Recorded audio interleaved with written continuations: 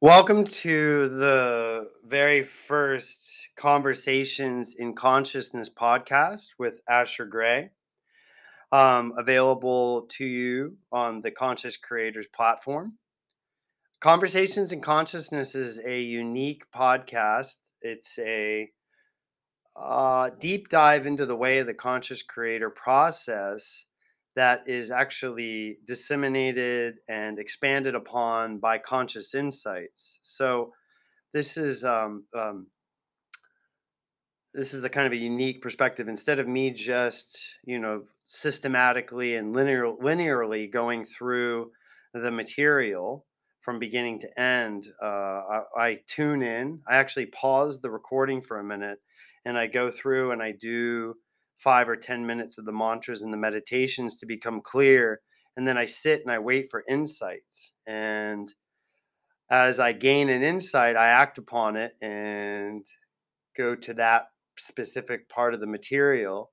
And then I do a reading on that. But I do an interactive reading between me, the guy sitting here, who I am, Asher Gray, and what I am, the big the I that's connected to the big G up in the everything. So that's connected to the all. So there's a direct extension of God consciousness which emanates from the consciousness of being within. And this consciousness of being avails each self an eagle eye perspective, the 35,000-foot perspective, where we can see the material and we can see the patterns we're creating our life upon objectively. And this gives us the ability to evaluate what we're creating and determine whether it's serving us or whether it's not serving us. It gives us an opportunity to get current with ourselves. It gives us an opportunity to surrender our investment in any patterns of behavior or thought that undermine our purpose. And it should be stated here from the onset that the purpose of a conscious creator's primary purpose is to support spiritual love and truth. And spiritual love and truth is a very enigmatic, undefined thing. A lot of people are like, "What does that mean?" Now you're getting new agey on me. I don't really get what spiritual love and truth is. Do you want me to drop acid or start following the dead? And oh, hold on, there's someone here. That was pretty interesting. So I was just describing the way in which the format of this particular podcast is going to unfold, and a knock at the door came. I'm over here at the Pathfinders Club and it's all locked up. And lo and behold, it was an old friend that I haven't seen in probably over a year, who was coming to the Conscious Creator meetings and was struggling with his addiction, as we all do. And, he just so happened to knock at the door. He saw my car and we got talking, and he's sober today. And so there's some interesting energy there. And maybe later on, he and his 92-year-old friend who lives out in Flint Ridge, right around the corner from my friend who's doing a Thanksgiving party today, they might come over and eat with us, which would be beautiful. That's just how collective consciousness works. The fact that he's looking out for this older guy, and this older guy lives over near my friends, and that I have friends, that I have a community that's big enough to support a couple of folks they don't really know coming over and sharing, breaking bread with us on Thanksgiving. That's beautiful, right? So, and this is an individual who I had a fair amount of challenges setting boundaries with, and staying in my lane with. And so what I'm gonna do when I disconnect right now and I get into the meditative space and get into alignment, and then get the insight, have the insights granted to me. This possibly could be part of the lesson today. I mean, the fact that he showed up, and I remember our experience together, and I remember me having an unrealistic expectation of him coming from I'll share a little bit about his past without, putting him on Front Street. But he comes from a, South American country was ravaged by civil war, saw a lot of trauma growing up as a little boy, and has had experienced a lot of death and a lot of sorrow, and has leaned heavily on alcohol for a long time to self-medicate the effects of those traumatic experiences. And I had a strong intuition that he would be someone who would really benefit from the work that we're doing here in the way of the conscious creator. Because I know in my heart, I know, and my spirit has taught me now, and I've totally surrendered to the fact that, you know, um, those traumatic experiences and my decisions that I made in response, or more accurately, reacting to those experiences, whether they're trauma or neglect, I reacted, and in that moment of reaction, I made some decisions, and I decided something was a specific way. I decided perhaps that I wasn't worthy of love. I decided perhaps that I was a victim.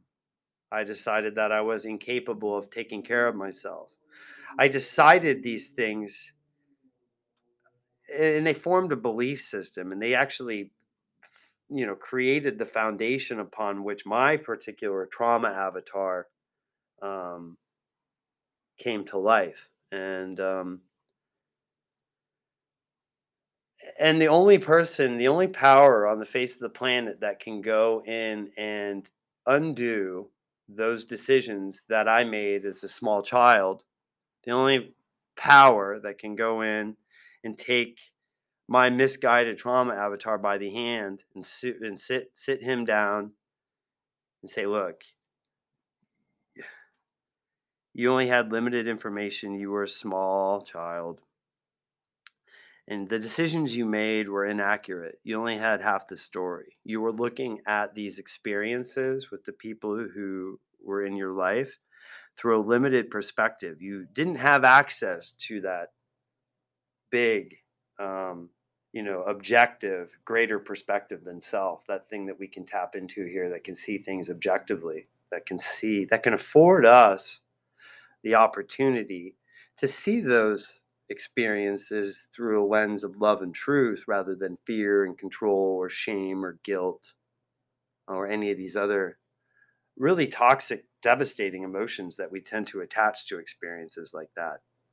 And it's not that we just attach those emotions to those experiences, but we actually become addicted to reliving and refeeling those emotions because we associate those emotions with some twisted version of love. And so until we undo that knot, until we undo that association that we made, that dynamic that we created where we associate love and connection with like shame and guilt or loss or abandonment, we're going to be afraid of love. Our idea of love doesn't serve us. In fact, our idea of love, ironically, completely blocks us and disengages us and limits our ability to actually dance with and be in love. In Conscious Creators, we talk a lot about being in love. And being in love is not, oh my God, I love you so much. You're my soulmate. It's this other person out here externally that we um, are sharing energy with. Well, being in love means that we're in alignment with this deeper fundamental essence within us. Um, Before my friend came and knocked at the door, we have God consciousness in every atom that creates this. And, God consciousness is the all. And then the consciousness of being is our direct extension of that God consciousness, of that infinite spiritual love and truth within us. And I think when I got broken off, I was just starting to break down what spiritual love and truth is. And in Conscious Creators, we we give it a really concrete set of fundamental needs that humans have. And if these needs are neglected or ignored or um, denied, well, people that do that consistently enough are going to be struggling with all kinds of addictions to people, places, and things. And those fundamental needs that, if we nurture the following fundamental needs, we're supporting and we are in alignment with spiritual love and truth. And those needs are security. And security just means the absence of threat or danger and the absence of financial fear. So we have food on the table, there's enough money in the bank, we have money coming in to sustain our existence. There's no recognizable and observable threat or danger bearing down on us, such as an abusive partner, such as a um, attacker, you know. Um, so it's the absence of threat and financial fear. It's the absence of financial fear. We have enough, and there's no threats or dangers that are bearing down on us that we can presently observe. Okay. If that is the case, then we have our need for security met and we can start to venture beyond that. Okay. And within security, obviously, are those base needs that we've spoken about. And most of us know, the need for shelter, the need for food and water, the need for procreation. Those needs are all wrapped up in security. But as we start to move beyond those basic needs, we start to touch upon these fundamental human needs. Okay. And the next need is the need for connection. And the need for connection um, manifests in secure and loving bonds that we have with other people. It manifests in a palatable and a genuine and authentic connection to that deeper part of us, that consciousness of being within. By maintaining that internal connection to that fundamental essence, that consciousness of being within us, we are maintaining a connection with our soulmate, our true soulmate, our one and only soulmate. You could look at it as a dimensional double. You could look at it as your guardian angel or your spirit or your soul. But there is a part of us beyond the me that's presently speaking and articulating his thoughts that is a direct extension of infinite love and truth, God's infinite love and truth. If you choose to personify God as a person, but if you don't, you could just say it's spiritual love and truth. And spiritual love and truth has its part within us, and that's the consciousness of being. And so that consciousness of being is nourished through our connection and our relationship with it. When we neglect the consciousness of being, it doesn't feel sad or get traumatized or go through a lot of the horrific, heinous things that we experience when we're traumatized or neglected. It's just love, and it's unconditional love, and it'll allow us just to tune it out and ignore it and neglect it, you know, our whole life if we want to. It doesn't take things personally. But when we start to recognize its presence within us, and then we start to acknowledge it, and then we start to consciously aim our attention and we start to concentrate upon it, and we start to nurture that, and we start to build a connection to it, and then we start to gain insights from that connection, and then we start to act upon those insights and start to create a new life, to pattern our lives in a different way, because now we're tapped into a different perspective beyond self, an objective lens that can help us undo a lot of those decisions we made as children. So that need for connection is just so fundamental. And it starts with a connection to that deeper essence within us. And then that extends to connecting with other humans, connecting to our creative art form, connecting to whatever our life's purpose is here in this incarnation. And the rest of the needs I'm going to kind of not get into as deeply, because the need for connection is paramount, because in conscious creators, what we recognize that we're up against is an attachment addiction. When we don't have the connection to that deeper part of ourselves, that fundamental essence, that consciousness of being, which is a direct extension of spiritual love and truth, when that's absent, when there's the absence of something essential such as this, what ends up happening is that we attach to external mechanisms. Well, we attach to mechanisms. Some of these mechanisms might look like drugs and alcohol. Some of these mechanisms might look like belief systems or narratives or stories or biases. Some of these mechanisms might look like other people. Okay. But we're attaching and we're fixing or concentrating and obsessing on these mechanisms. And we're only doing this, they become rituals of self soothing. Whether we have a story that we're telling ourselves that's completely inaccurate and inauthentic and only valid in our own mind, but it keeps us feeling safe and certain in the world, feeling like we're actually living in reality when really this is just an extension of our trauma avatar. We become attached to the narrative. We become attached to the trauma avatar. The trauma avatar becomes attached to these drugs and alcohol and people and all these different dynamics. And all those attachments, that's that knot we're talking about. And we want to come in and we want to undo all that. We want to help the trauma affected person to recognize all of this attachment addiction and turn the attention back to that fundamental essence, that love and truth within us, that part of us that's never been heard, it's never neglected us, it's never abandoned us. It's just a part of us that we turned away from it when we were really young. And we don't really often remember turning away from it because the external world needed all of our attention. The external world needed us to become our trauma avatar in order to relate with other trauma avatars. You could call the trauma avatar the ego as well. But, the world that the egos before us had built, when we're born into that world, we have to fall into a deep sleep. We have to become our trauma avatar. We have to don this persona or this character of unconsciousness in order to relate with these people.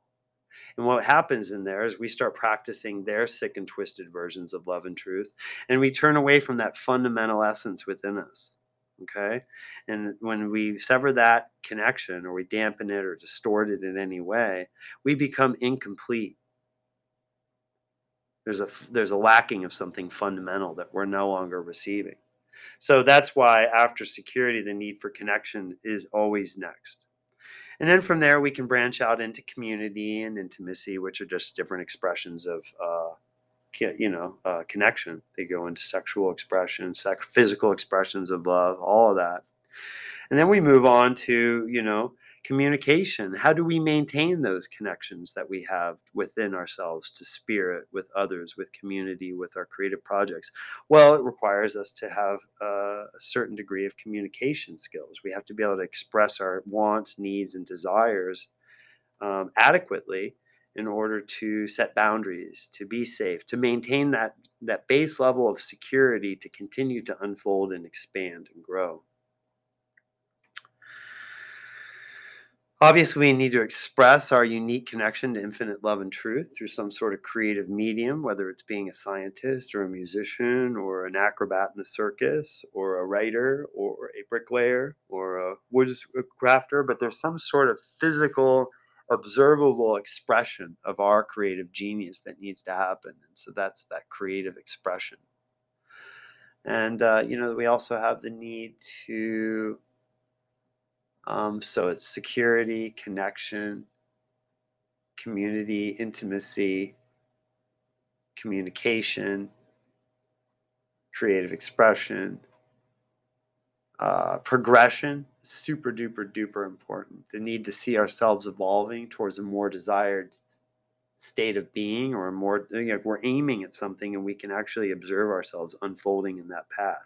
The need for progression is amazingly important. And then we have the need for reflection, which is the need to sit in quiet solitude with, that spiritual love and truth, that wisdom within us, and to be able to reflect on our path that we're creating, and be able to make adjustments and act upon insights and be able to tweak what we're building little by little so we don't set something in stone or set something in motion that becomes detrimental. So those are the fundamental needs. I know I left one out. I'm kind of in a meditative headspace right now. I'm actually in consciousness right now.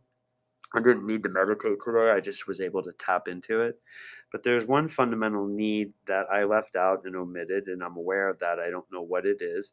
But altogether, there's 9 fundamental human needs that human beings are often neglecting or not paying attention to. And a lot of times these needs, because we can only really recognize them and nurture them after our need for security is met.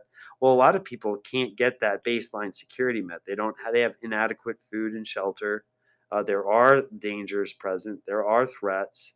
Um, there is the absence of financial resources. There's the fundamental resources, and so that need for security is unmet. So all those other needs are just irrelevant. So if you're sitting here listening to this podcast today and you have the opportunity to have your base need for security met. Now I'm not saying you're going to have $1 billion in the bank or you're going to have 5 benzos in the garage or you're going to have all this. That's not security. But if you're living in the absence of threat and danger and financial fear, if you have enough today, if you're good enough, if you're good enough, then you can start to venture out and start to consider these other needs. And you can consider yourself a lucky, very fortunate human being on this Thanksgiving Day.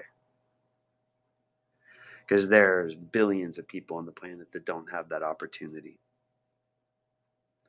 And just to let that sink in and just really settle in, even going back to my friend who just came to the door, he's just like trying to find a meal for his 92-year-old friend who doesn't have enough resources at 92 to be, to feed himself. And so that his need for community and connection and creative expression and reflection is irrelevant. He's just trying to be full and survive today. So, all right. So then the way of the conscious creator is basically just saying, look, we are running on these patterns of survival. And they've been handed down like a pair of worn out loafers from one generation to the next.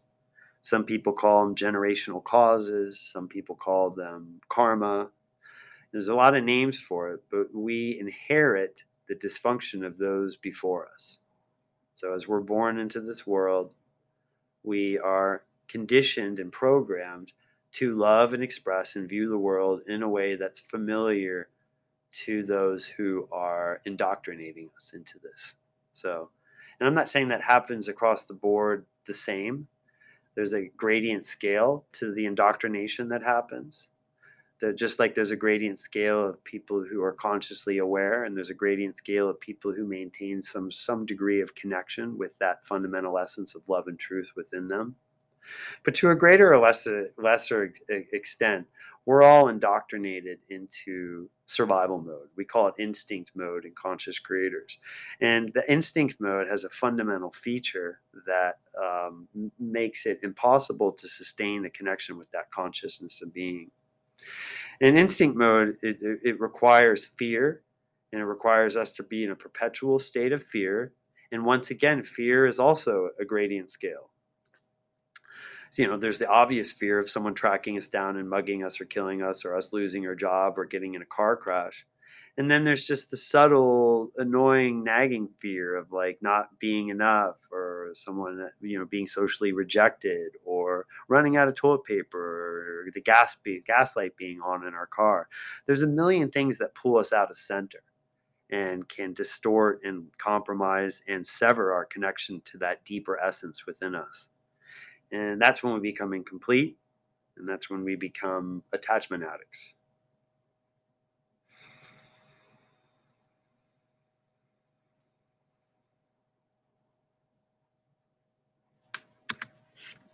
And so what we're doing in conscious creators is we're recognizing the patterns of survival.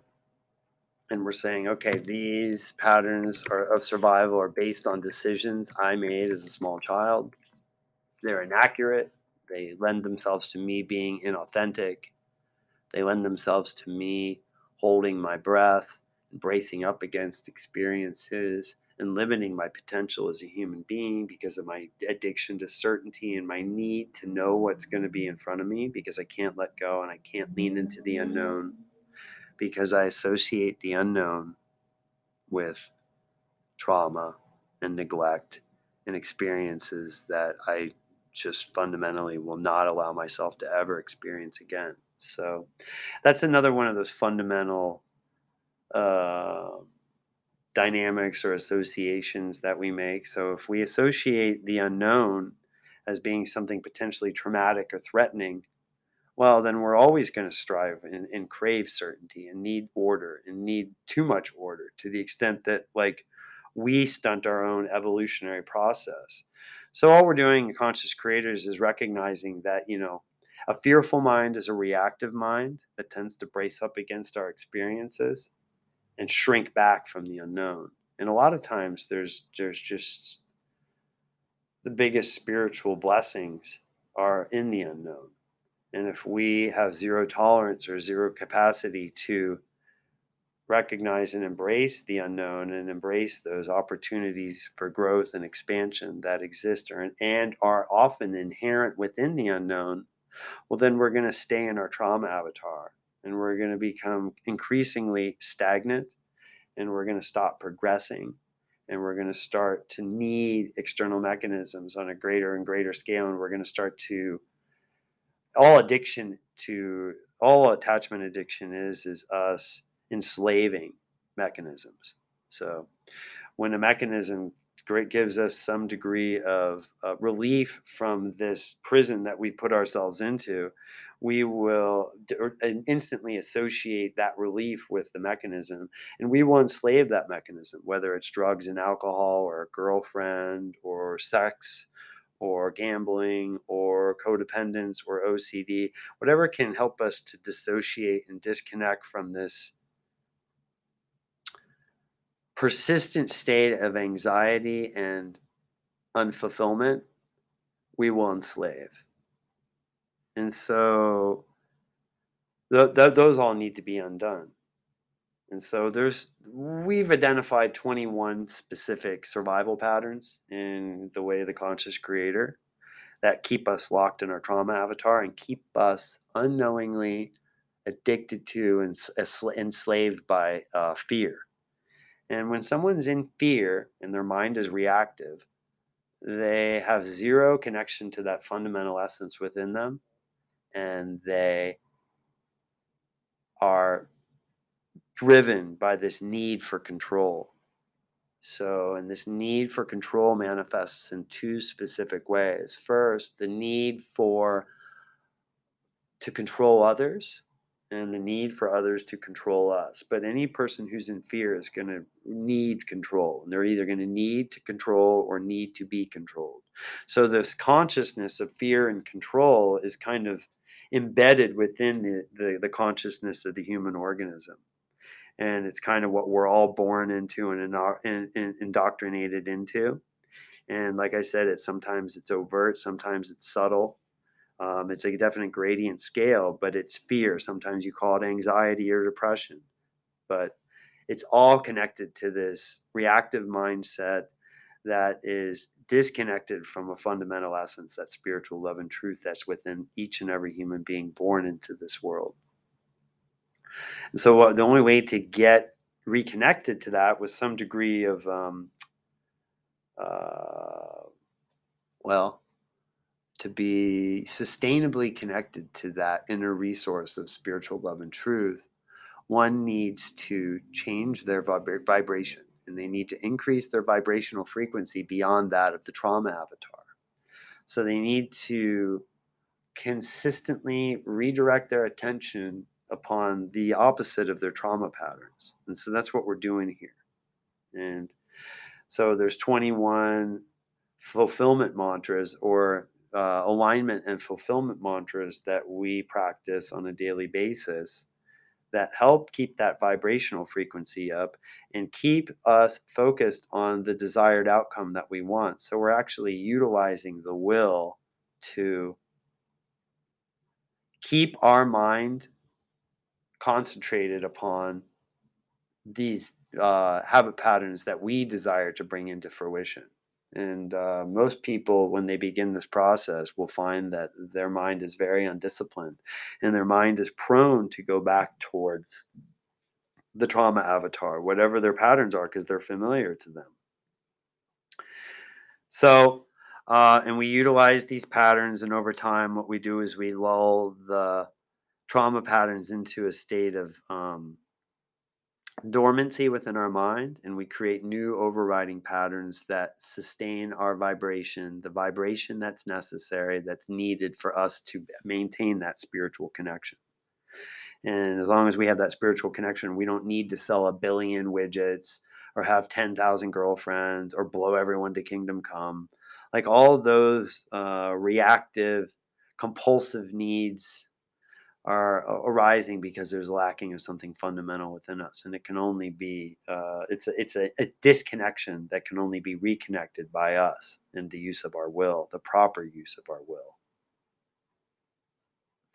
All right, so that's segment one. That's a basic lowdown. And over time, what's happened here is my vibrational frequency has continued to increase, and I've been concentrating on these new possibilities.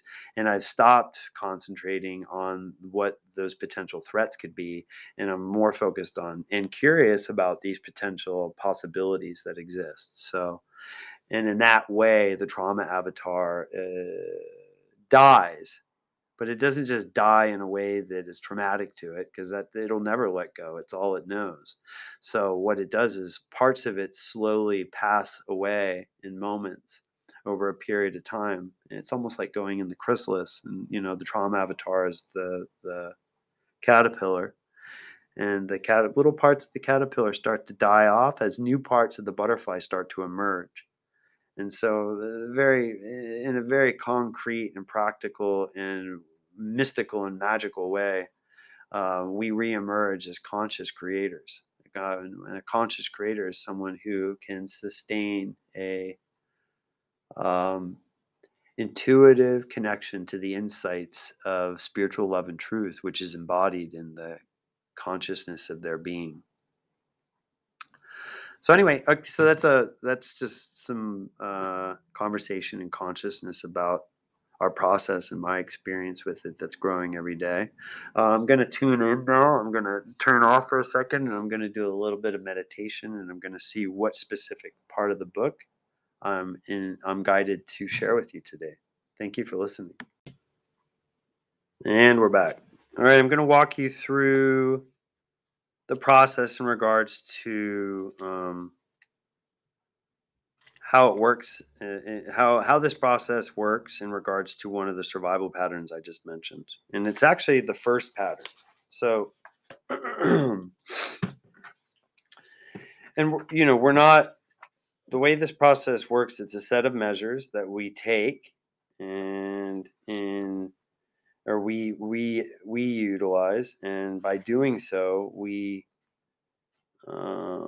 raise our vibration, and we start to live in that desired possibility that we're first introducing to ourselves, and becoming open to the possibility of manifesting. So, all right, give us one sec. So I'm going to read this. So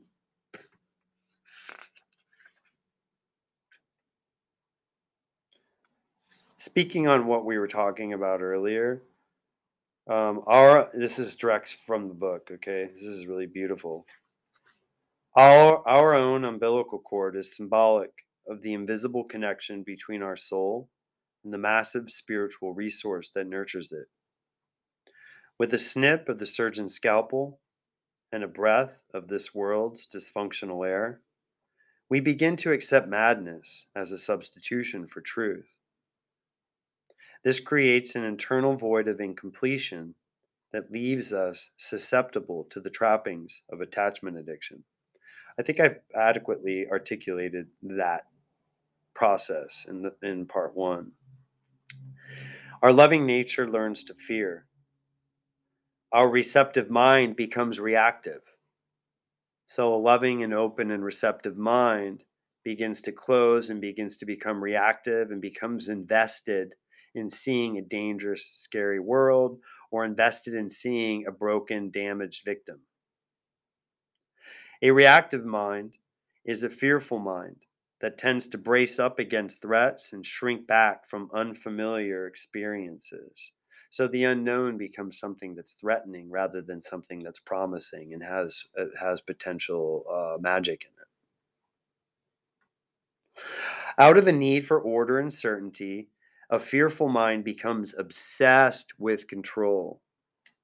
Fear and control twist our God given desires into habitual patterns of obsession and compulsion.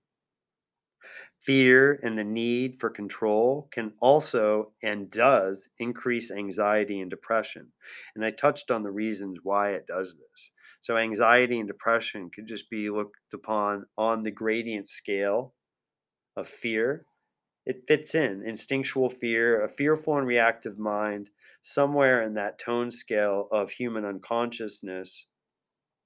Anxiety and depression manifest as forms of fear, which are just symptomatic of a lack of connection to that fundamental essence within us, that spiritual love and truth, of what we are. What we are is love and truth. And when we don't have adequate connection to what we are, who we are becomes insane and increasingly invested in sickness and insanity.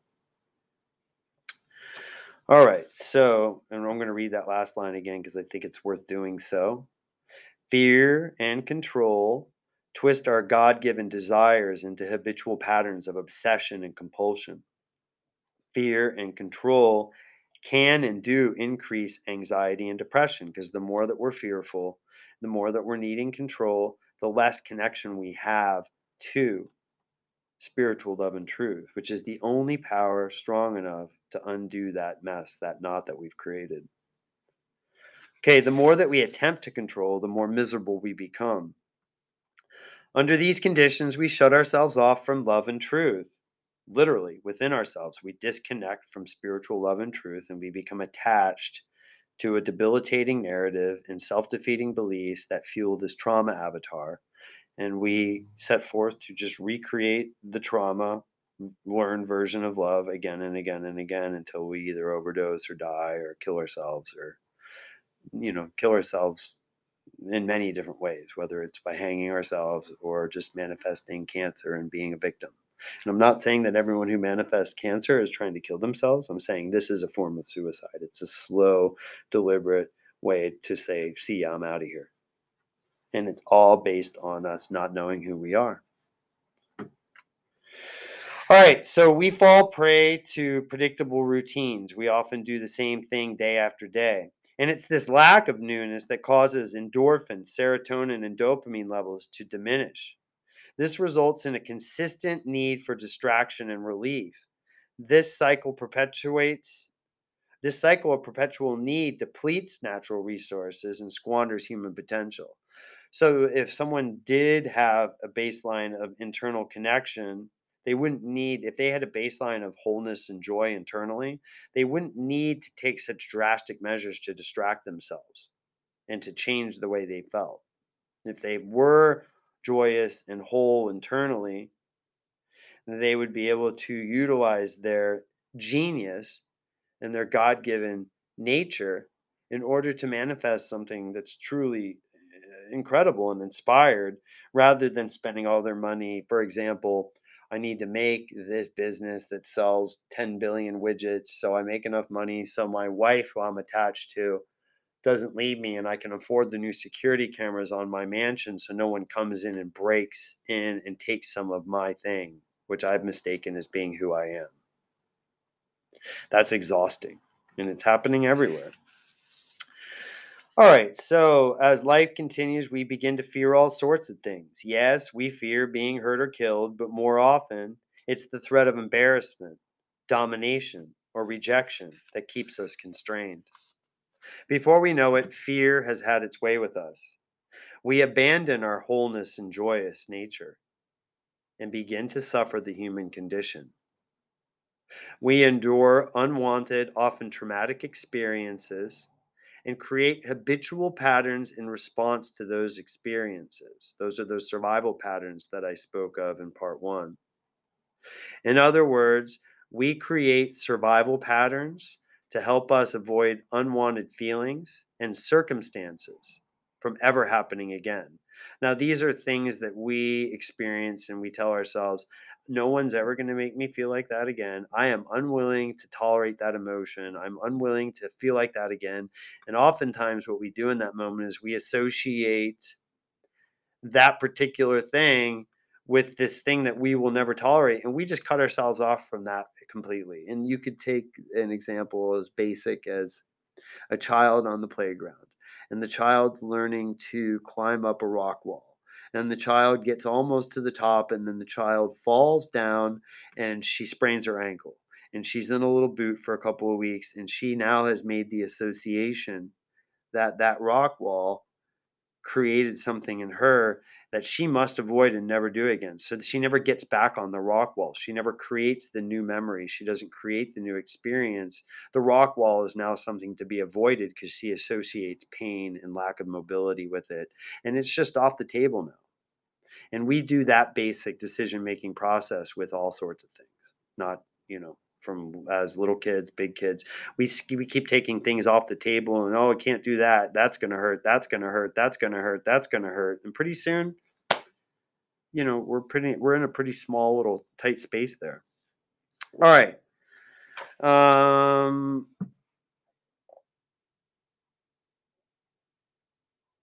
yes. So I'm going to read that again. As life continues, we begin fearing all sorts of things. Yes, we fear being hurt or killed, but more often it's the threat of embarrassment, domination, or rejection that keeps us constrained. Before we know it, fear has had its way with us. We abandon our joyous nature and begin to suffer the human condition. We endure unwanted, often traumatic experiences and create habitual patterns in response to those experiences. In other words, we create survival patterns to help us avoid unwanted feelings and circumstances that we will not and we swear we cannot ever allow ourselves to feel again or experience again. And when this happens, we become focused almost entirely on avoiding things we don't want to experience. These survival patterns become habitual, and when they do, they become automatic, and that's when we become the trauma avatar. And when we become the trauma avatar, we cut out all sorts of possibilities and we cut off any kind of intuitive connection to a conscious and creative mind or insights from that deeper spiritual loving part of ourselves. So, and then when our survival patterns become habitual, a habit pattern, they become habit patterns. So a habit pattern is a behavior, trait, or characteristic that's acquired through frequent repetition and psychological exposure. So someone tells me I'm an idiot 1,000 times over the course of 10 years. Well, I start to believe that I'm an idiot, and I start to manifest someone who thinks they're stupid, and I'll start to act in stupid ways. And another version of that would be, the frequent repetition. So anything that's above 3 feet, I associate with falling down and spraining my ankle. So I am going to avoid anything that's above 3 feet. I'm not going to walk in it. I'm not going to crawl in it. It's scary. It's dangerous. And by the time we're 60, we can't walk up a flight of stairs because it's above 3 feet. Okay, so we can identify three basic types of habit patterns. First, there's mental or thought patterns, there's emotional or feeling patterns, and finally, there's physical or action oriented patterns. All habit patterns originate within the mind. Most elicit emotional and physical responses. For example, resentments often have an emotion attached to them. Interestingly enough, the word resent is derived from the French word meaning to feel again. Habitual thought invokes habitual emotional response. Habit patterns underlie an unconscious creator's attitude and outlook. These patterns may have served a purpose at one point, but today they block out our ability to realize our desired purpose, which is to fulfill those fundamental needs and to be joyous and whole internally. That's the only thing that's guaranteed here through the way of the conscious creator process is a sustained internal sense of wholeness and joy. If that's attractive to you and that's something you desire to experience, well, then this is the process for you. if that's not something that you desire right now, if you are looking for a process that's going to help you get a million benzos or sell all those widgets or amass a fortune or whatever that is, and I don't have any judgment on that, but this isn't the process that's going to do that. Now, that's not saying that once you become internally whole and joyous, that there's not going to be an opportunity from from spiritual love and truth to go out and accrue $1 million or $1 billion or to create some sort of a platform that does something with a lot of money. But being driven to and gaining our sense of self-esteem from that empire that we build. No, you first will build the internal empire. You will have that inner wholeness and joy, and you will have great gratitude and appreciation for that. And from that, then there's all kinds of things that open up, but they're not dependent upon, this internal sense of wholeness and joy is not fleeting because it's not dependent on whether I get the car or the girl or the house.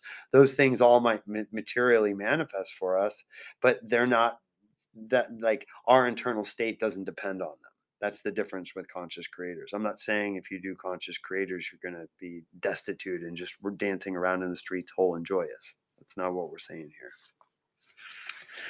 All right. So, and I'm just going to go to, okay, habit patterns underlie an unconscious creator's attitude and outlook, otherwise known as a perspective.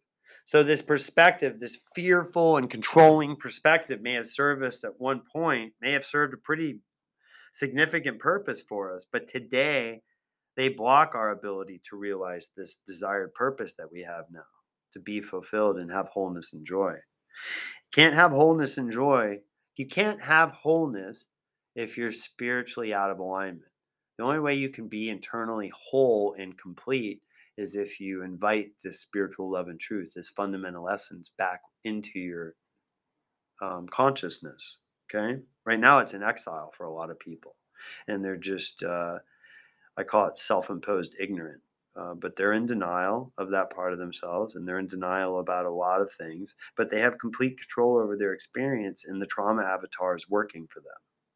So until you hit a bottom with your trauma avatar, until you hit a bottom with spiritual love and truth, you know, um, there's no need to change anything. There's no desire. There's no curiosity of what's beyond this thing. It's still working for you. And it worked for me for a very long time.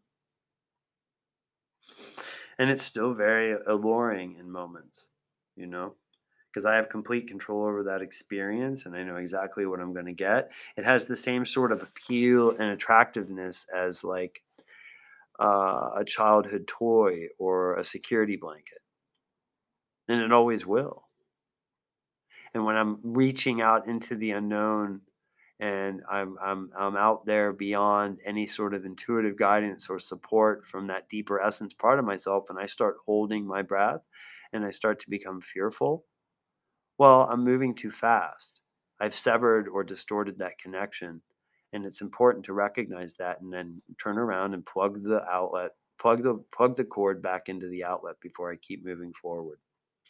Because if I move forward in that disconnected, dissociated state long enough, well, all those that attachment addiction is going to flare right up again, and I'm going to be attached to those mechanisms of addiction before I know it.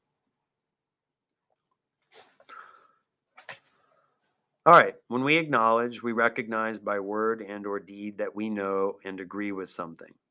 Sometimes this acknowledgement is made begrudgingly after much self-inflicted suffering. Now, some of us can identify a habit pattern right away. Others of us can recognize the habit pattern only after wondering what is keeping a particular need unfulfilled. That's why it's always nice to start to contemplate and to consider these fundamental needs. Like, why don't I have true, meaningful, deep connections with the people in my life? Why don't I creatively express myself in a way that's truly meaningful for me? Why don't I get quiet in solitude and reflect and be able to um, commune with this deeper part of myself and gain insights from those moments? Why can't I recognize that I'm progressing along a path that, in a way that's meaningful for me? When those things all break down and we don't have that basic structure, those needs that we're aiming towards, things fall apart pretty quickly. All right. And so if we have a desire for connection and we're not able to have the meaningful connection, well, there's survival patterns that are in the way of that. And so we need to recognize those. We need to recognize that we have those patterns. We need to gain awareness of those patterns. And then we ourselves need to make the decision, you know what? This pattern doesn't serve me anymore. My desire to fulfill this fundamental need I have outweighs my need to control and to have certainty. And I've hit a bottom with that pattern, and I'm now going to do something. I'm going to change. I'm making a decision in that moment and a commitment to aim at this new desired possibility and to stop indulging in the pattern that doesn't serve me. All right. So, and when we do that, we admit the truth. And we don't just admit it to ourselves and say, you know what, this pattern is lacking. It supports an idea of myself that doesn't serve me anymore. And we're actually in that moment surrendering to the insights of that deeper part of ourselves. We're actually surrendering to what we are. Who we are in the trauma avatar is surrendering to what we are as spiritual beings. And we're saying, you know what, I've hit a bottom with this. It's done. I need your help. I need your insights and I need your perspective and I need your power in order to create new possibilities for myself. And only we can reach out to that deeper part of ourselves and make that connection and start to cultivate that relationship. So we admit in that, and in that way, we admit the truth. We admit the truth back inside of our heart and back within our mind. Now, we have had to deny that very same truth in order to live a lie. And the lie that we live is the lie of that trauma avatar that's attached to those narratives and beliefs. Okay. That's the lie. And when we say live a lie, we just mean that's inauthentic. That's inauthentic. Okay. Um, so now we can acknowledge the lie and begin to live in our truth. And so we're acknowledging the lie and we're saying, you know, obviously me being a victim and unlovable and incapable, my deciding those things about myself has created some survival patterns and created this trauma avatar that I kind of use as a shield or as a buffer, a way of relating with the world in a way that I have complete control. Because I know myself, I know the narrative, I know what I've been through. It's all set in stone. So all I'm basically doing is moving through the world, teaching people how to love this limited, fragmented version of myself, and that's got a shelf life. And I've absolutely hit a bottom with it. It's so painful, and what that bottom looks like is this growing awareness that never stops. So I can't even get into self-imposed denial or self-imposed ignorance. If I tried to step back into denial and try to get back in the trauma avatar right now, it would require so much drugs and so many distractions and so much whatever. And I would still know this is inadequate. And it's all feeding this lie that I've told myself. And it's all feeding this need for me to have control because I'm fearful and I'm afraid. And I'm afraid of a lot of things. But until I can acknowledge, well, I'm afraid that people are going to see who I think I am, or I'm afraid that the world's going to hurt me, whatever, until we can acknowledge that we're fearful and that our mind is reactive and that we are obsessed with control and those things don't work for us and we need help and we need spiritual love and truth in our lives, there's nothing much that can happen for us. And we just kind of let people be who they are because, expecting anything else is unrealistic. And as you know, unexpressed or unrealistic expectations are definitely resentments in the making. So we're going to stop there today. That was kind of beautiful. This is such a powerful process. And we'll pick back up on the next conversations and consciousness with our purpose and kind of get into a little bit of living our purpose and bringing our creative will and our attitude and our outlook into alignment with this newfound purpose that has true depth and weight and has the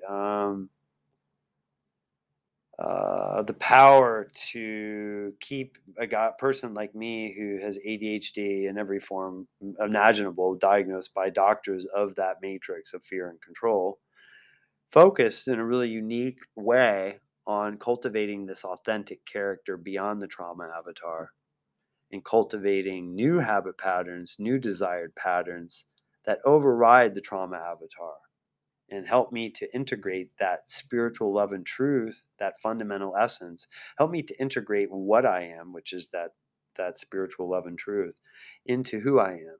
And now I have this new consciously aligned kind of butterfly character of consciousness. I'm still moving through the world and I still have a personality, but the personality isn't fueled by like this need for external validation or to have you see me a certain way. I'm living life from the inside out.